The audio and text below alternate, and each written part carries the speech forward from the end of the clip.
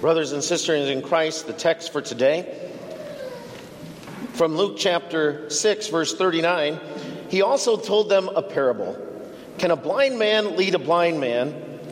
Will they not both fall into a pit? This is the word of the Lord. You may be seated.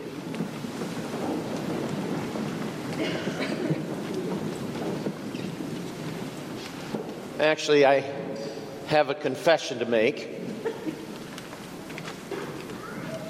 That is not really the text for today. But with very limited opportunities for any preacher to preach on every scripture passage, I couldn't help but at least address this section of Luke chapter 6, verse 39, which was included in our readings from Believe, but not part of our assigned readings nor part of the text that I have chosen. I couldn't help but wonder if I should be offended by Jesus' words.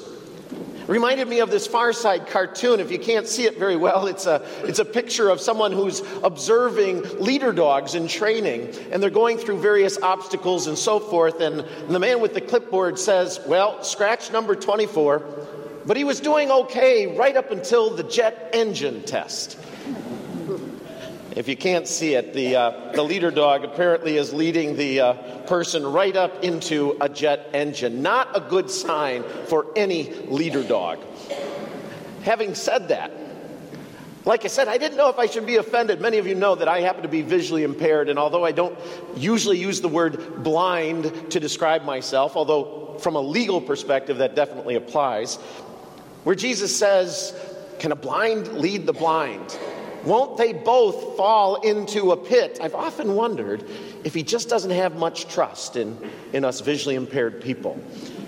And in light of what some of you may know, my wife and I are planning to do a year from now in terms of leading a trip, I thought maybe we should set the record straight that I promise not to lead anyone into a pit. Seriously, though, I am very thankful for the vision that I do have. And I know that if I were to study this text and to proclaim the word on it, it would end up being something about those who ultimately are spiritually blind compared to those who can see spiritually, who can see their Lord and Savior Jesus. And I thank the Lord that he has given us that gift of spiritual sight. But the real text for today, I'm going to ask you to read with me. This comes a little bit further. Beginning with verse 43, Jesus said, and if you join me, for no good tree bears bad fruit, nor again does a bad tree bear good fruit. For each tree is known by its own fruit. For figs are not gathered from thorn bushes, nor are grapes plucked from a bramble bush. The good person out of the good treasure of his heart produces good, and the evil person out of his evil treasure produces evil. For out of the abundance of the heart, his mouth speaks. So today, we get the privilege to talk about this. Fruit. So boys and girls, it's not too hard to tell what kind of a tree fruit came from. So, boys and girls, what kind of a tree did this come from? Can you tell from that distance? Maybe the color gives it away. Go ahead, say it. What kind of a tree did this come from? An orange tree, that's right. Okay, here's a little quiz. Now you can look at the screens. You just tell me what kind of a tree, boys and girls, these came from. All right? Apples, you got it. Banana tree. And finally, grapes. It's technically not a tree, is it? It's more of a vine, but you got the right answer. Nice job. Nice job. Apples, bananas, oranges here, and grapes. We can tell what kind of a tree by the fruit that it produces. One problem, though, with fruit, I got asked by a little boy on the way out of church last night. He said, was that fruit real? Was that orange real? I said, well, did it look real? He said, yeah. I said, well, it wasn't. It's fake. My daughter had to dig through our playthings in order to find a fake orange. And in fact, these pictures, between the apples, bananas, and the grapes, one of them is real. The other two are fake. Any guesses? Maybe you can tell by the pictures. There's the apples, the bananas, the grapes. Just say, which one do you think is the real fruit according to the picture? Oh, a lot of you. How can you tell? You're right. The bananas were the real ones. You must have pretty good eyes or ways to figure that out. But we're going to talk about false fruit in a little bit. But the implication of what Jesus tells us today in our reading is actually our first blank in our outline. And that is Jesus' simple statement. You will recognize them by their fruits. You will recognize them by their fruits. It's as simple as that. You look at what fruit a tree produces, and you can tell what kind of tree it is. Another way to say it is summarized this way. This was a note from our Lutheran Study Bible. It says this: a person's words and deeds, not appearance, are the true mark of one's character. Now, whether we've known it in those words or not, or whether we use the word false fruit or types of fruit, we have all come to experience and understand that dynamic, haven't we? A person may say one thing, but if you really want to know what they're like, you look at what they do.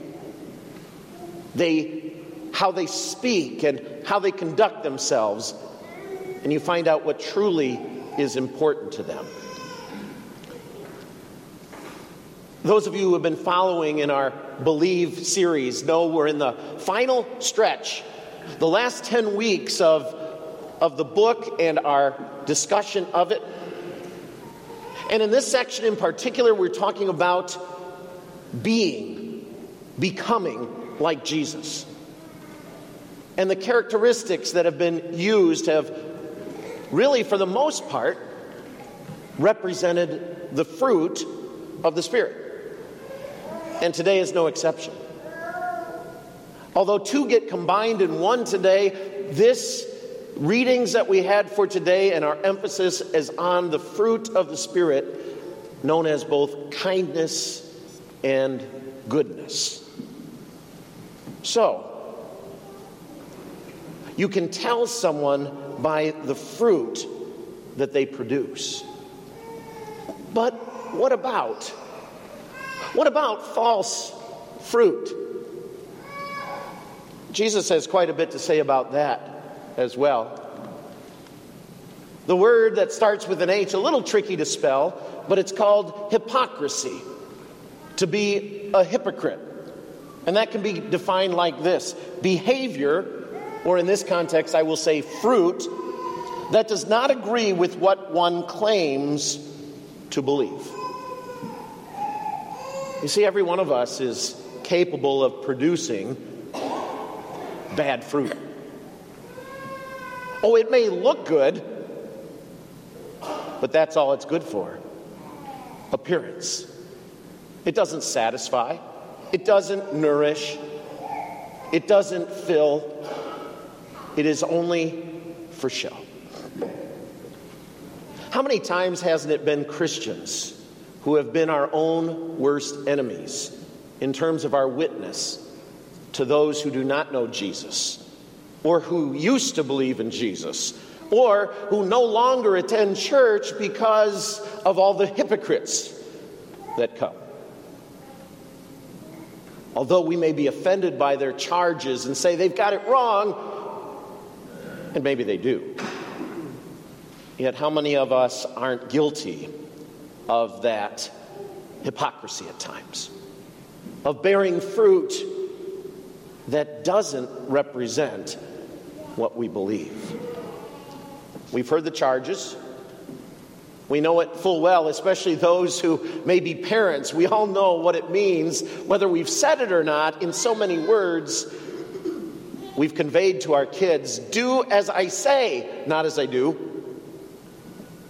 And how about those who would level the charge at Christians? They go to church on Sunday pretending they belong to the Lord, but throughout the week they live as if they belonged to someone else. Hypocrisy. False fruit. Jesus condemns these things in no uncertain terms. And so that brings us to the question, what are you?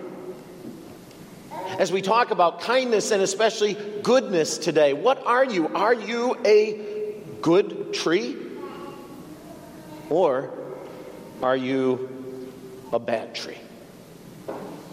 In fact, your tear-off attendance slip, the Believe card, has a place for you to even vote for yourself to check. Which is it? Jesus says, by their fruits you will know them. What kind of fruit do you produce? What kind of tree are you? Maybe that's why it's not easy to hear Jesus' words. Because we certainly want to do our best, don't we? We certainly don't want to be a stumbling block for anyone else. We want to produce the good fruit, and at times we do. But what about the bad fruit? What about the sins? What about the mistakes? What about the missed opportunities? Think of what Jesus had to say in our reading from today that was proclaimed as the gospel. Love your enemies. Be kind to those who persecute you. Have you been doing that perfectly? What about when you borrow something, lend something, to somebody? It says lend without any expectations of being paid back. Now that's a certain kind of generosity, isn't it? To do kind things to those who are mean to you, that goes against our nature. Bad fruit is what it seems we're bound to bear. Good tree, bad tree. Well, just as certainly as Jesus gives us the proclamation of the law of God that points out to us just how far short we have fallen of God's grace. And the analogy of the good fruit and bad fruit may, in fact, put it as clear as possible. At the same time, even within his own analogy, perhaps we might find the good news that we're looking for. Because if you think about it, what Jesus is talking about between a tree that can only produce either good fruit or bad fruit doesn't leave this concept that we're comfortable with to say, well, I'd like to think I'm a good fruit. Maybe I produce some bad fruit at times, but please, if I do enough good fruit, then maybe I'm not a bad tree, and so on. That's not how it is in nature. A good tree produces good fruit. Or another way to say it, from a different perspective, says the fruit does not make the tree. The tree makes the fruit. You can tell what kind of tree it is by its fruit, but the fruit is not what determined what kind of tree it was. The tree was that already. The tree makes the fruit. Now, in case that doesn't make sense, or it seems like we're splitting hairs or something like that, let's put this in another perspective, maybe more in the theological perspective, this time from the law side. It says this: I am a sinner not because I sin. Rather, I sin because I am a sinner. And that is the truth. The reason we sin is because we are sinners. It is not our sins that make us so. It's the tree that bears the fruit. And thus is our condition. We would have to conclude that we are, in fact, bad trees. But here's the amazing thing about the grace of God. He is into changing things. He is into recreating things. That's what his work by the power of the Holy Spirit is. The master gardener is the one who takes that bad tree and, using a little different analogy, grafts it in to the true vine, to Christ, thus making that, quote, bad tree a good tree. And this hopefully will help underscore the difference in how we motivate and why we do what we do. It says this: I am not a good tree because I bear good fruit. I bear good fruit because I am a good tree. And how do you know that you are a good tree? By faith in Jesus Christ. That's our motivation for bearing the good fruit. Not so that we work harder at it and say, oh, I've got to do this and I've got to do that. No, it's because in Christ you have been made a good tree. You have been saved. You have been redeemed. You have been sanctified. You have been made a new creation in Christ Jesus. You have been grafted into Christ the vine. And now, as Jesus has promised, a man who remains in me and I in him, he will bear much fruit. It's the way of nature. Do you see the promise that is here? That we learn from nature. You have been made a good tree in Christ, and so now you will bear good fruit. But what about the bad fruit? What about this and that? Do you not hear God's promise? You in Christ have been made. You have been made to be his. You are, in fact, by virtue of baptism and faith, a good tree. You will bear good fruit. That's the only way that we can have the power and the motivation to do so.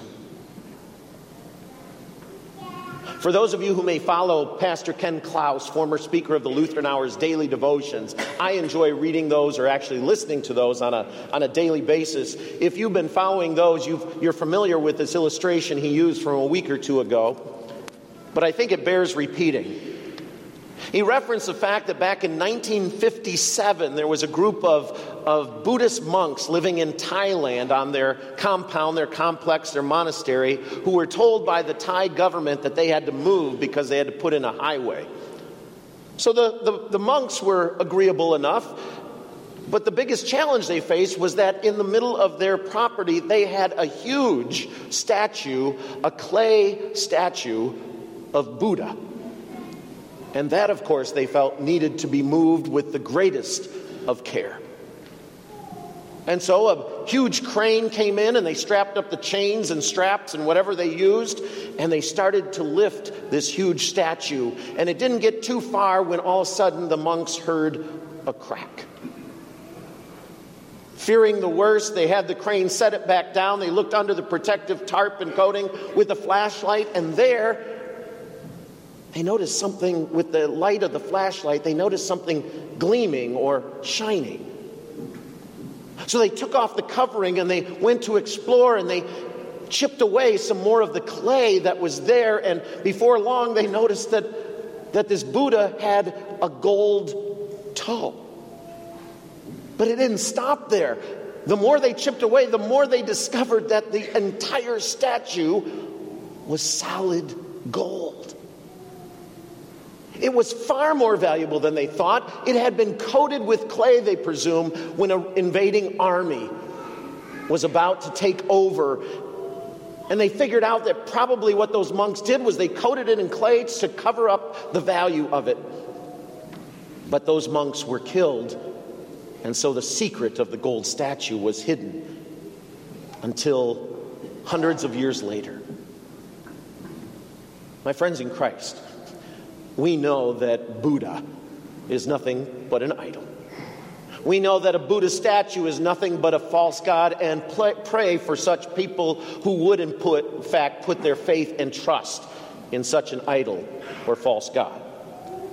But having said that, there is a powerful message that we can learn even from this illustration, that because of our faith in Jesus Christ, you and I have been recreated on the inside. Jesus says, out of the heart does a man produce his fruit. Because of faith in Jesus, you have been made new in Christ. You have been, if you will, turned solid gold. Your heart in Christ is, in fact, pure gold. And now we will bear fruit as we allow the Holy Spirit to work in us and through us. It's not a have to, it's a want to. It's not a forced way of life, it's nature itself. And now, don't cover up your goodness in Christ, but let it shine. In Jesus' name, amen.